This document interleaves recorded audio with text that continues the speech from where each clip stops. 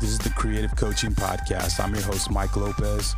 I hope you enjoy this podcast. It's set up and designed for coaches, leaders, and influencers to share their stories and inspire others to share their stories as well, and that we can all learn together as a community and get better every day. So thank you for listening. Here's season 2.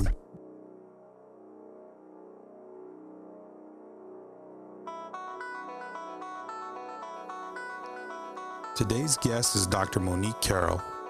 Dr. Carroll is the athletic director at Huston-Tillotson.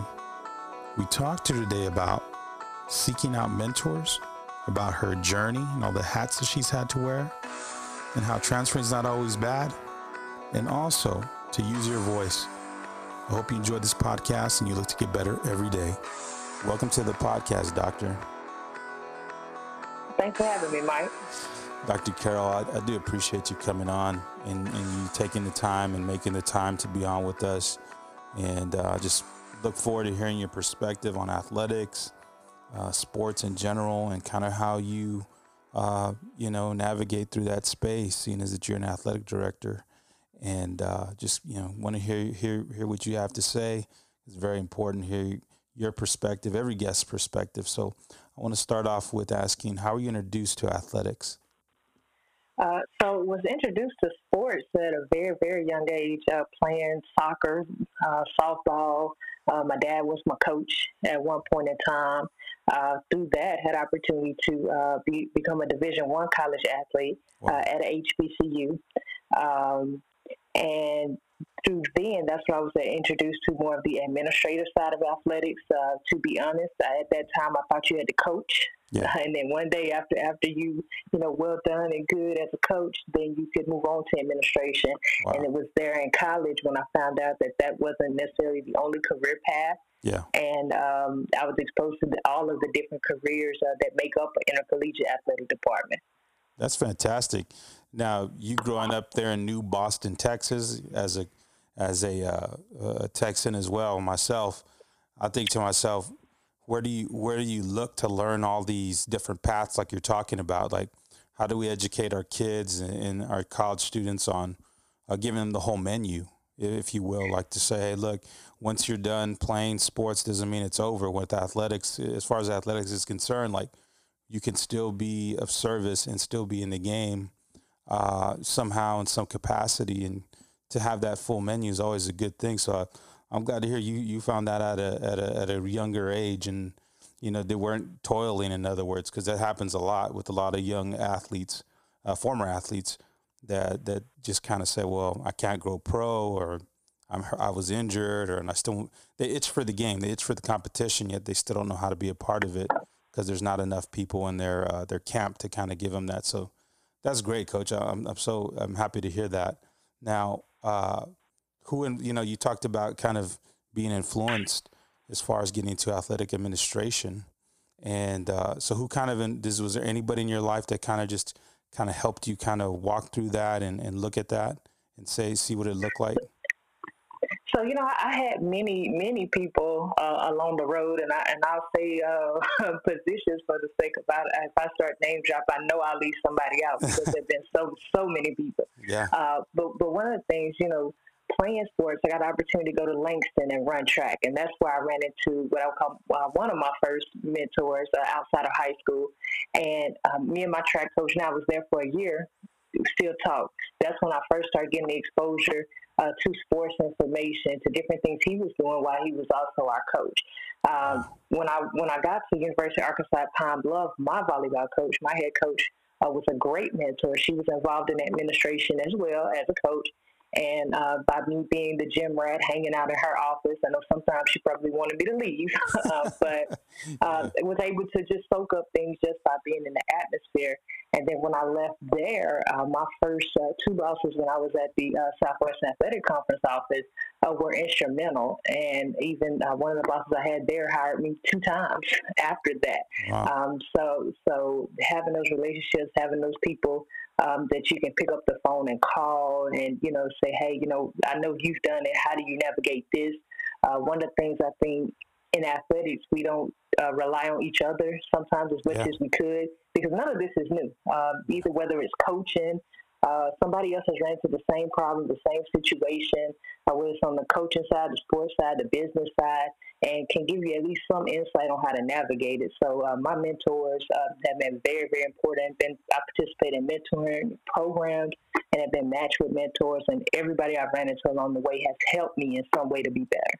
Awesome. That's great to hear, Coach, because I think for the listener that says, I want to get into administration, I want to get into, like you said, a sports information director, whatever that looks like for them, whatever they aspire to do, they need to know there are people there to help if they just look and they ask and not be so shy, if you will, at times, and just, be willing to open up so other people will open up.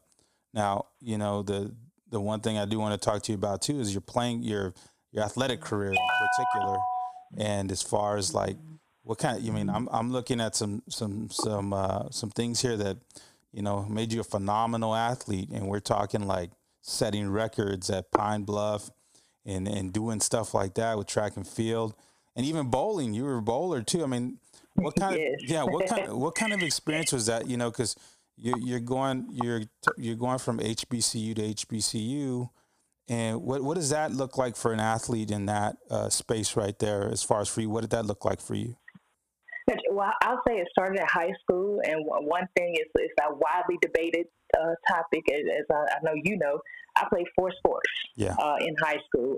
Now, do you play multiple sports or do you specialize? Yeah. I played volleyball, basketball, participated in track and field, and also played tennis in high school. Wow. So I was glad I had those opportunities to be well-rounded athlete. Yeah. I loved volleyball. Yeah. However, during my recruitment process, track and field was where I had the better opportunity to go to college and get a scholarship.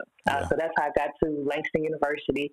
I had a great time. I won the conference for the first time in 20, 30 years. Wow. Was able to win, break 5 school records during my freshman year there. Was great. Everybody always says, well, if it was so great, why'd you leave? They didn't have volleyball. And while I was proficient in track and field, volleyball was something I was more passionate about. Yeah. So got a chance to go to Arkansas Pine Bluff. I walked on the team there, got a chance to play volleyball, got with the track coach, had a chance to compete in track and field. And then my volleyball coach was also the bowling coach. And it was a time they were looking for people to join the roster. And me being that 4-sport athlete that always wants to stay busy and be involved in something, hey, let me try to see if this is something I could master. I won't say I've quite mastered it, but I have learned some valuable life skills, and was able to meet people and connections along the way through bowling that I wouldn't have met through a volleyball or a track and field experience. So, it was great. Ain't that something? We're talking, you talk about, kind of the diversity of some of your coaches, like they didn't just wear one hat. And I think at smaller schools, HBCUs in particular, NAIAs, a lot of coaches are doing multiple things. They wear different hats, and just makes you more well-rounded as an administrator, as a leader, and then your sphere of influence grows. And I think even when you're talking about your participation in bowling, all of a sudden your friendship group kind of blossomed as well too. Like you said, you wouldn't have connected with those people. So it sounds kind of like every step of the way was about people. It was about your experience, and that's great, Coach, because my next question is kind of based on that, as far as your past experiences at, South Carolina State, Prairie View, in your time with the SWAC office in Pine Bluff as well, and in Langston. What did those past experiences, how did they help you and how they serve you moving forward? I mean, they shaped me to be who I am today. One of the things, I look at even, when we have student athletes that want to transfer in or out, I can speak intelligently on that because I've been a college student athlete that decided to transfer. Yeah. Know all of the things that are involved in the process. And one of the things, that I've realized, it's not always bad. My experience was not a bad reason. I had a great time. People look and say, well, why would you leave? It was just something, I wanted to follow my passion. So I always framed that. That's probably one of the biggest, things, just having all of those different experiences, what I call in your toolbox and your toolkit, allow you, when you run into the situation with another young person or someone going through, you're able to draw on all of those many different experiences, all those relationships with people, and say, hey, this is how I navigated a similar situation. Kind of, and go have that back and forth dialogue with them. So I mean, they those experiences were instrumental in shaping who I am today. That's fantastic. Those, we always look at where we're at, and sometimes we get so caught up in the now and in the future that we forget about where we came from and how that helped us. And I think it's always just, it behooves us to kind of go back and reflect on, who got me here? How did I get here? Was it all just a blur? I mean, kind of one of those deals where, you want to go back to the humble beginnings, if you will, as well, to remember, hey, how did, I'm so happy to be here. It brings gratitude and all that. So that's great, Coach. Dr. Carroll, I'm sorry. I'm used to. Oh, you good? Hey, I'm used to it. Though. Okay. I'm used to it. It's good. Okay, we'll go with it. Yeah. We'll go for it then. Now, there at Houston Toulston, I always get it.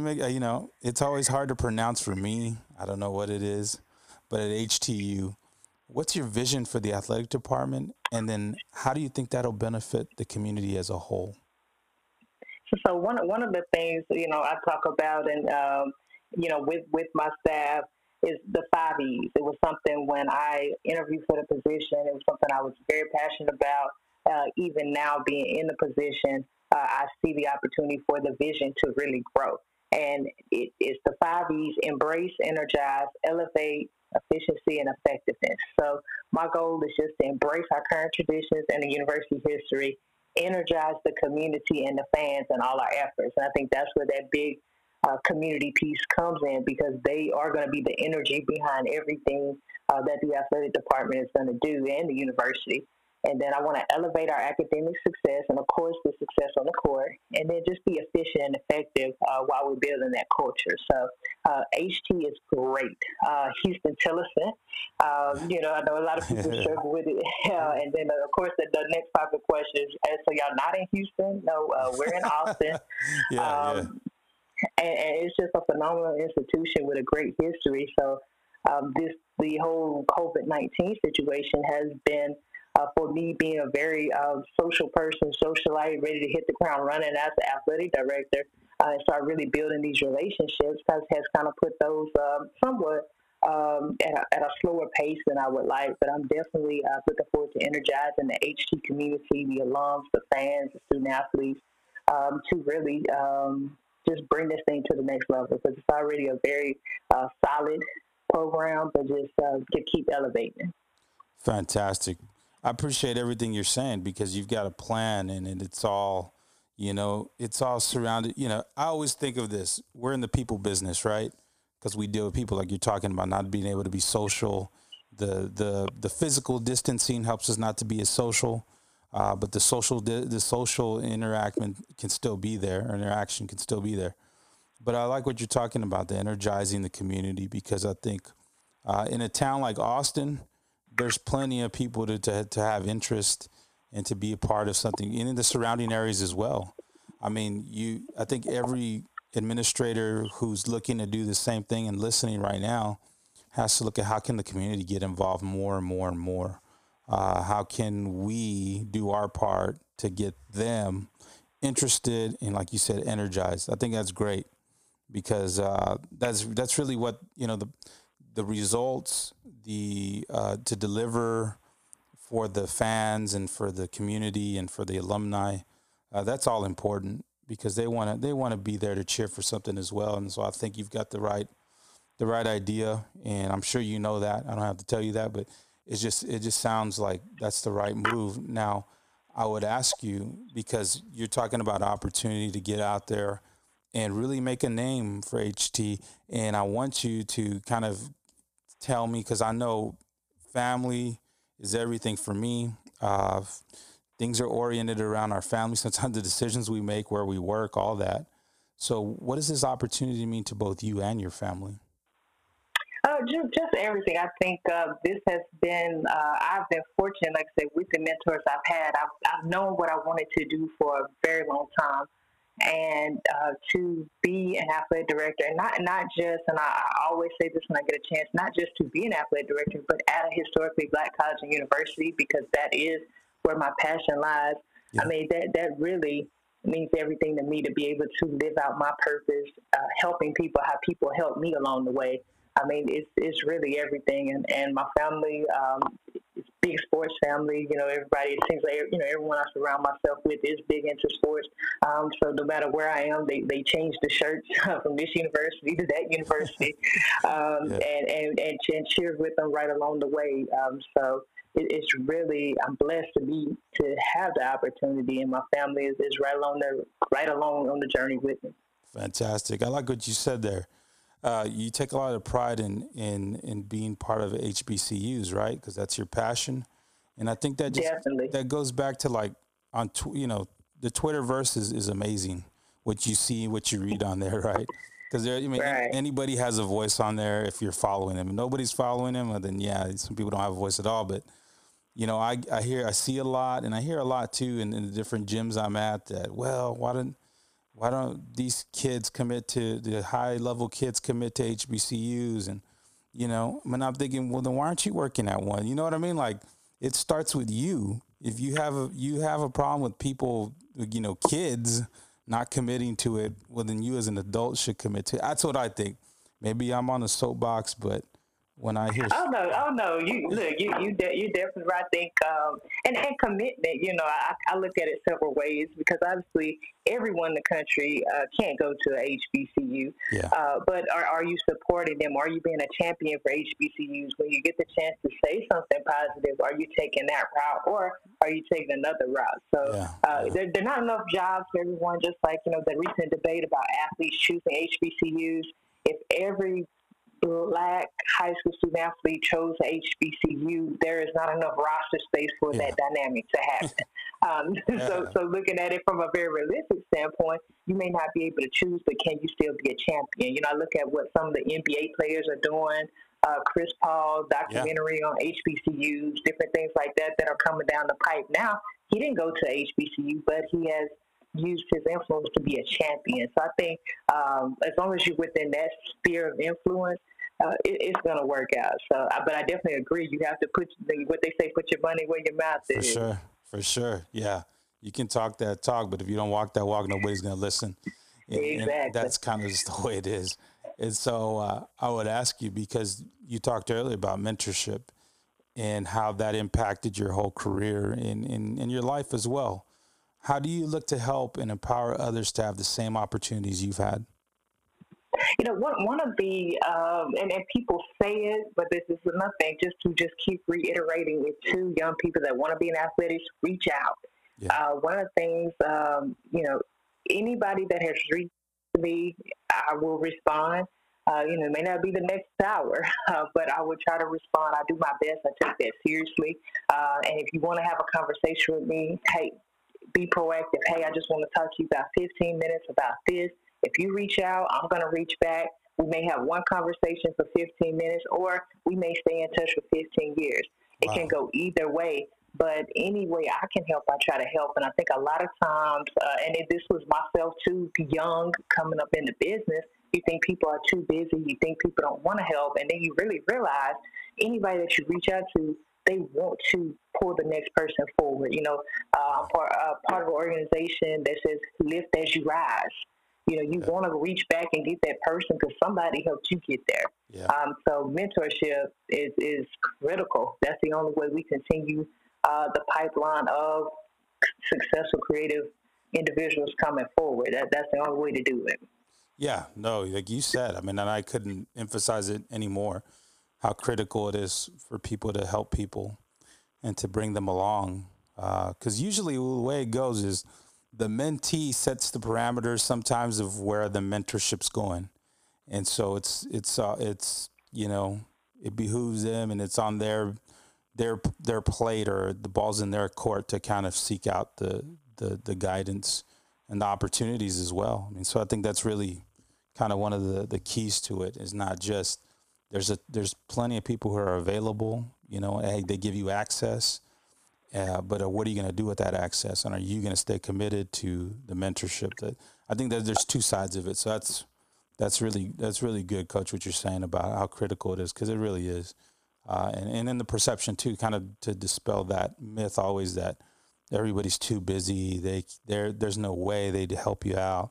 Like you said, reach out. And so if anybody out there's listening, reach out. Don't hesitate. I mean, you're not in contact with them already, and if they don't respond, nothing lost. I mean, you just kind of move along.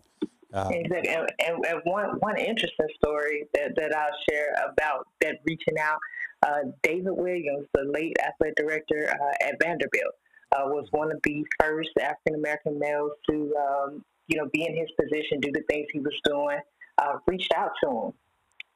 I was surprised 2 days later, he contact my assistant and get on my schedule. Wow. 2 days after that, we had a conversation just about higher ed. I was finishing my degree, higher ed, the influence on sports, being in the classroom. It was more focused on those aspects, but he reiterated it to me. I'm available to anyone that reaches out, but people just have to make that first step. And so, he's passed now, but I look back at that. If I had not reached out, I would have missed the opportunity to get very critical information that I wouldn't otherwise be able to get. So this is one example of many of just don't be afraid to reach out. Coaches, administrators, everybody, don't be afraid to reach out. Thank you for sharing that. That's I think it's refreshing to hear, and I think some of our listeners that have those aspirations can get kind of a fire underneath them to do the same. So that's it. I really do appreciate you sharing that with us. Now, this question revolves around kind of where we're at right now in society, and given the current state of like civil unrest. I mean, things are crazy. The pandemic, almost chaotic at times. What do you value most during this time right now? I would say, just from a holistic standpoint, I value being around people that are really taking the right perspective on this, and especially in college sports, especially sitting in the seat that I am in. You can look at things and you can say, what is going to be the impact of this? And I am blessed to be at a university under a president, under a vice president, surrounded by coaching staff, family, friends, everyone that really sees this is a health and safety. This is not an economic crisis. This is a health and safety crisis that we're going through. And to me, anyone that can fully, truly understand that, has that. Then, also on the flip side with all of the social justice things going on, being around people that can say, this is not okay. These are a problem, and understanding that sometimes you don't have all the words, you don't have the solutions, but you do have a voice, and it's important to magnify and use that voice to make sure that those around you know where you stand, on the issues, and just to make sure that it's one thing on top of another. COVID-19, all the spotlight on, because racism is not new, but the spotlight on it within this time right now. And it's because everyone's sitting at home. People aren't at work. People aren't watching sports. People are able to sit at home and watch things unfold. That's a lot to take in. So what I value most is just being around people that are putting themselves first, putting their family and friends first, our student athletes first, and really just trying to navigate this thing the best way that we can. Wonderful. I like what you said. Use your voice. And I think when in these, there's some things that aren't up for debate, like racism's bad, bigotry's bad, treating people different because how they look is bad. Like that's not up for debate. Nobody needs to tell us that's right, that's wrong. Like there's just certain things that I don't think need to be explained yet. It seems like there's still some people who don't get it. And that's kind of the whole unfortunate part is just like, wow, I thought we figured this out already. And not necessarily to the point where it was completely going to be done away with, but at least to the point where the talking heads, I just don't believe in putting cameras and mics in front of everybody and letting them speak because sometimes it does more harm than good. And even though we're kind of looking to some people for leadership and guidance, sometimes we're not. I don't know. It just seems like some people they still don't get it. But I like what you said. Use your voice, and that's big. You can't stay silent, and that's on that. And then that goes across the board. I don't care what ethnicity you are, what your background is. When you're I don't know, when the spotlight's on you to say something, whether it's a casual conversation, whether it's in a meeting, whether it's a lecture, whatever. you should probably speak up and say what, not just say what you feel, say what you know is right. Yeah, and you have to. One of the things I look at, Mike, is some people will they may not feel their voice is fully developed. Use it Yeah, anyway, yeah, and your voice can be several things. It's not always social media. yeah, Your voice could be getting out in your community and doing something.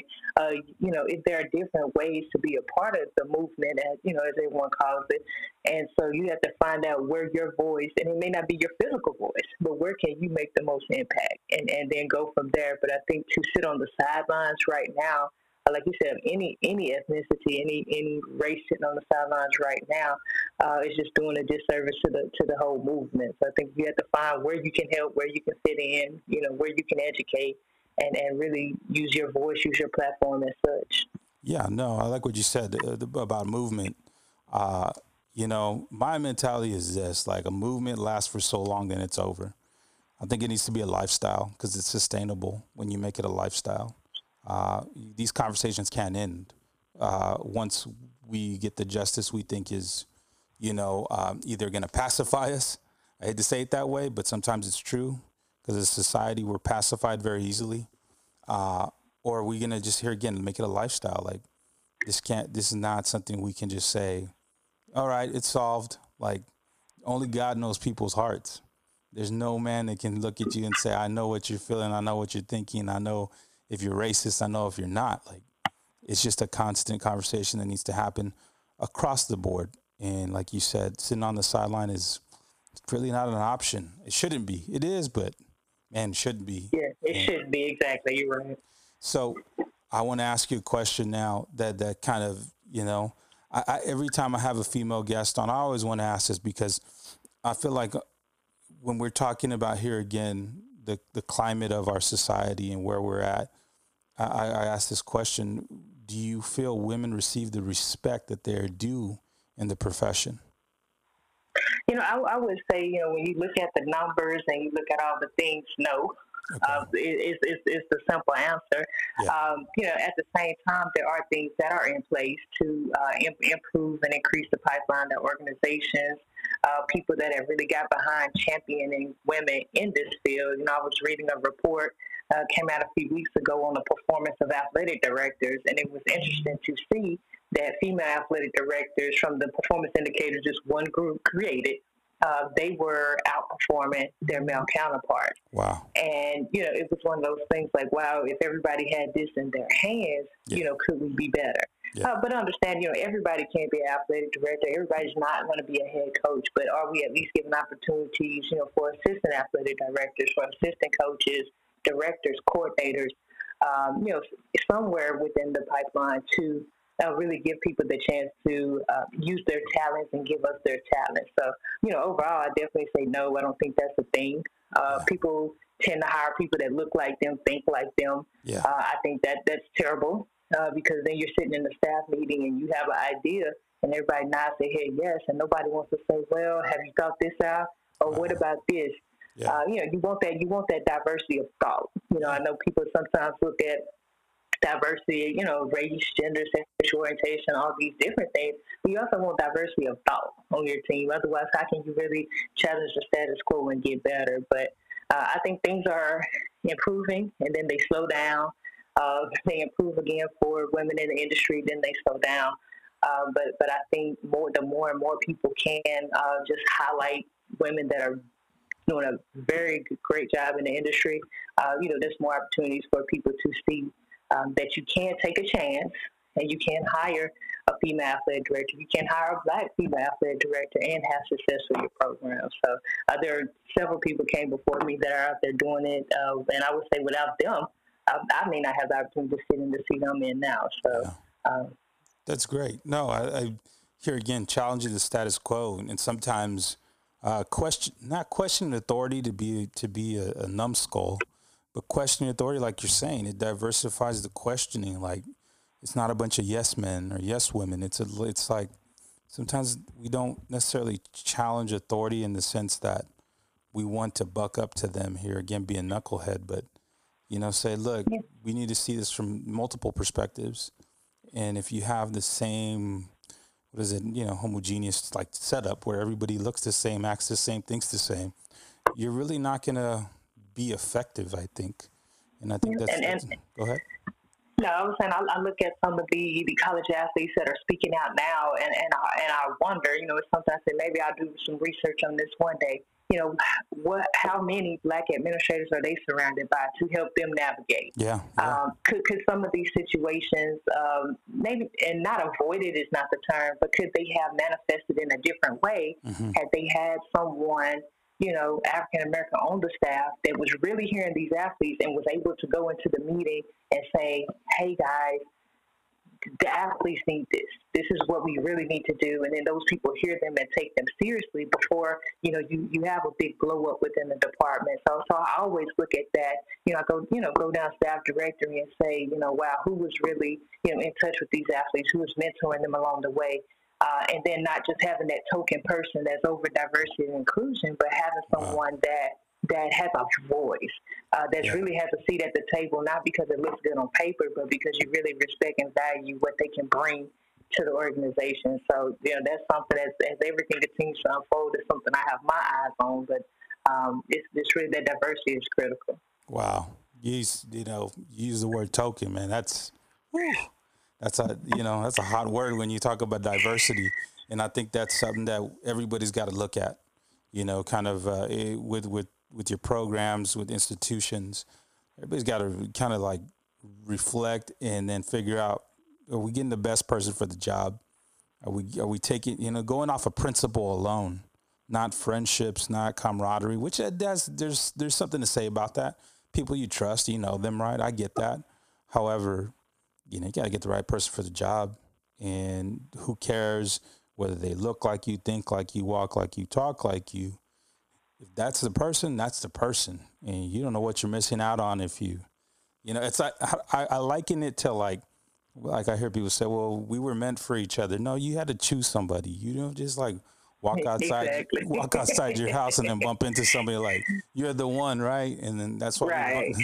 Like you got, and then you got to live with that choice too. So those are the things that I think are really important, is just making the right choices, and everything you're saying is just holding so much weight. And I'm glad you're speaking the truth. Now, I want you to just take a moment and just encourage our female listeners who have aspirations of going into athletics, and just, here again, I see people give up because they're not encouraged. I see people quit right at the finish line because they don't hear testimonials of what's really happening out there. And like you've done already, I just appreciate it so much. Now, could you just take a moment to do that for us? I would tell anyone young that's aspiring to be in this business, like I said, whether it's on the coaching side or the administrative side, get connected. You cannot be afraid to reach out and get connected. I say this all the time. Somebody may call me about a job or a position they have open and say, hey, do you know anybody? So it's not always my position. It may be someone that one of my colleagues has a position open, and now I can recommend someone. But there have been times, and I'm working on that to increase, my reach, where I don't have anyone to recommend. Yeah. I'm like, I just don't have anybody, within my network that's doing that. I would also say, don't be afraid to take a risk. First position I had was a volunteer position. The next position was an internship position. It was paid, thank God, but I had to uproot to a new city. Yeah. Had to get a roommate, had to make sacrifices on the front end, and I say because of that, since then, never had to ask for a title, for a promotion when I've been at an organization, because people have been able to see it. I think sometimes young people get caught up on, I have to pay the bills, which is a very, very realistic thing. But think of the long-term gain, and think of, how can this one sacrifice today? Go intern with the athletic department for 6 months. Everything's virtual now. Yeah. People that are online in the fall, see if they need a virtual intern. That costs you nothing. You don't have to uproot, move. Be an intern 6 months. The network you build with that person alone can propel you to different heights in your career. So I would just tell them, get connected, stay connected, and just don't be afraid to keep reaching out. People waiting for them. Fantastic. I appreciate that. Here again, they're hearing it from from from an athletic director, not hearing it from me, the talking guy. They're hearing it from you. And so I hope that people are paying attention to that, because there's something to be said for your insight and your wisdom. Now, I want to ask you specifically, you yourself as a person, Dr. Carol, why do you do what you do? To make an impact. I have been able to, what I call, sit in my purpose uh, through sports, and I hope to use sports as an avenue Yeah. for others to realize their true potential, for them to get a degree where they otherwise would not have been in a position to get a degree, where they may be the first in their family or one of few in their family to have this degree, where they're able to go back now and make a positive impact on their community. When I see that I'm able to have that kind of impact, where they leave college understanding financial literacy, where they leave college understanding that yes, sports is over, but it's a whole world waiting for me out there. Yeah. Or they leave and say, hey, I can't go overseas and play sports because I want to continue, but I have my degree in case that doesn't work out. And Yeah. so, just to have that impact, that's what gets me up in the morning. That's what keeps me up at night. It's just to make sure that the same resources that were provided for me to be where I am, I'm providing those same resources to the student athletes that I serve, and then really the students on campus, anybody I come in contact with, take them under my wing. As an athletic director, I say, hey, I got 200 kids. Yeah. I'm sleeping with my phone beside me because anything can happen. Yeah. Yeah. The coaches, I call them like the aunts and uncles. They may call. Hey, but it's really a family, and to live out that's my why, to make that impact on the next generation that I know is going to be able to do great things, but help guide them through this part of life, which can be difficult. Being in college is difficult. Yeah. Yeah. No, like I said, it's one of those things that, depending on, where I come from here in San Antonio, you have socioeconomic things, you have family crisis, you've got sometimes even health issues within the family that, they cut you short of your ultimate goal and your dream. But when you have somebody there to help you along the way, like you're talking about, even if they're not athletes, to, like you said, take them under your wing and guide them and encourage them, that goes a long way. I mean, it really does, because you're talking about maybe a lot of first generation college kids too, that their families weren't able to achieve, parents weren't able to achieve what they're about to achieve. And they just need that encouragement, that little push, and sometimes, redirection. Somebody who's been there before can tell them how to do it and what they could possibly do. And so, yeah, I love everything you're saying, because it's really a reason why you want to work with young people and people in general, is to have an impact. So that's great. Now, you talked a little bit earlier about kind of sacrificing. And so I want to ask you, what have you sacrificed or even invested to be where you're at today? Well, like we kind of talked about, taking that job that may not have been the most lucrative job, and have to do things like that. Obviously, that's one level. Anytime, if you talk to anyone in athletics, family. I mean, Yeah. I look at a very specific example. I was opening a football stadium at a university, and we were going through the construction, opening, planning, operational phases of that. Opening in a new season. Meanwhile, my brother's playing his senior year of college football, an hour and a half away. Wow. And making those sacrifices, but then also, being a good team member where you have a great team where you can leave them on game day for football Yeah. and say, hey, I'm trusting you all. I got to get to my brother's game. This is his senior night. This is his time. So you make those sacrifices for your family. One of the things people say, work-life balance. I call it more work-life integration. I think that's the best term to call it, what people are calling it now, because you bring your family to the games so they can kind of be with you and you can still get that time, as opposed to them always just missing out and you missing out on things going on. So I think, and even educational achievements, it took me 7 years to complete my doctorate degree. That was working. Had I not been working in college athletics and putting a lot of energy and attention into that, I maybe could have finished sooner. When I talk to my colleagues that just go to school and they forego the job part for that long, but it's all worth it in the end. I think that's why knowing your why is very, very important, because if you don't know your why, when it's time to sacrifice and make these decisions and prioritize, that's why I like to call them, when it's time to prioritize rather than sacrifice, then you're always going to make the right decision because you know why you're doing it. Yeah. And the people in your circle know why you're doing it. So they know you're not just missing. They know you're out there making an impact for the next person. And if you truly live like that, it shows up in your personal life. You're making an impact on the people you're around every day as well. Your family, your friends. So they just see that as an expanded version. So just a few examples of some things that I've had to prioritize throughout my career. Fantastic. I like what you said, work-life integration, because that work, there's not a balance. If we'll be honest about it, like balance is so difficult. Balancing is like, there's going to be times where the job takes all the time.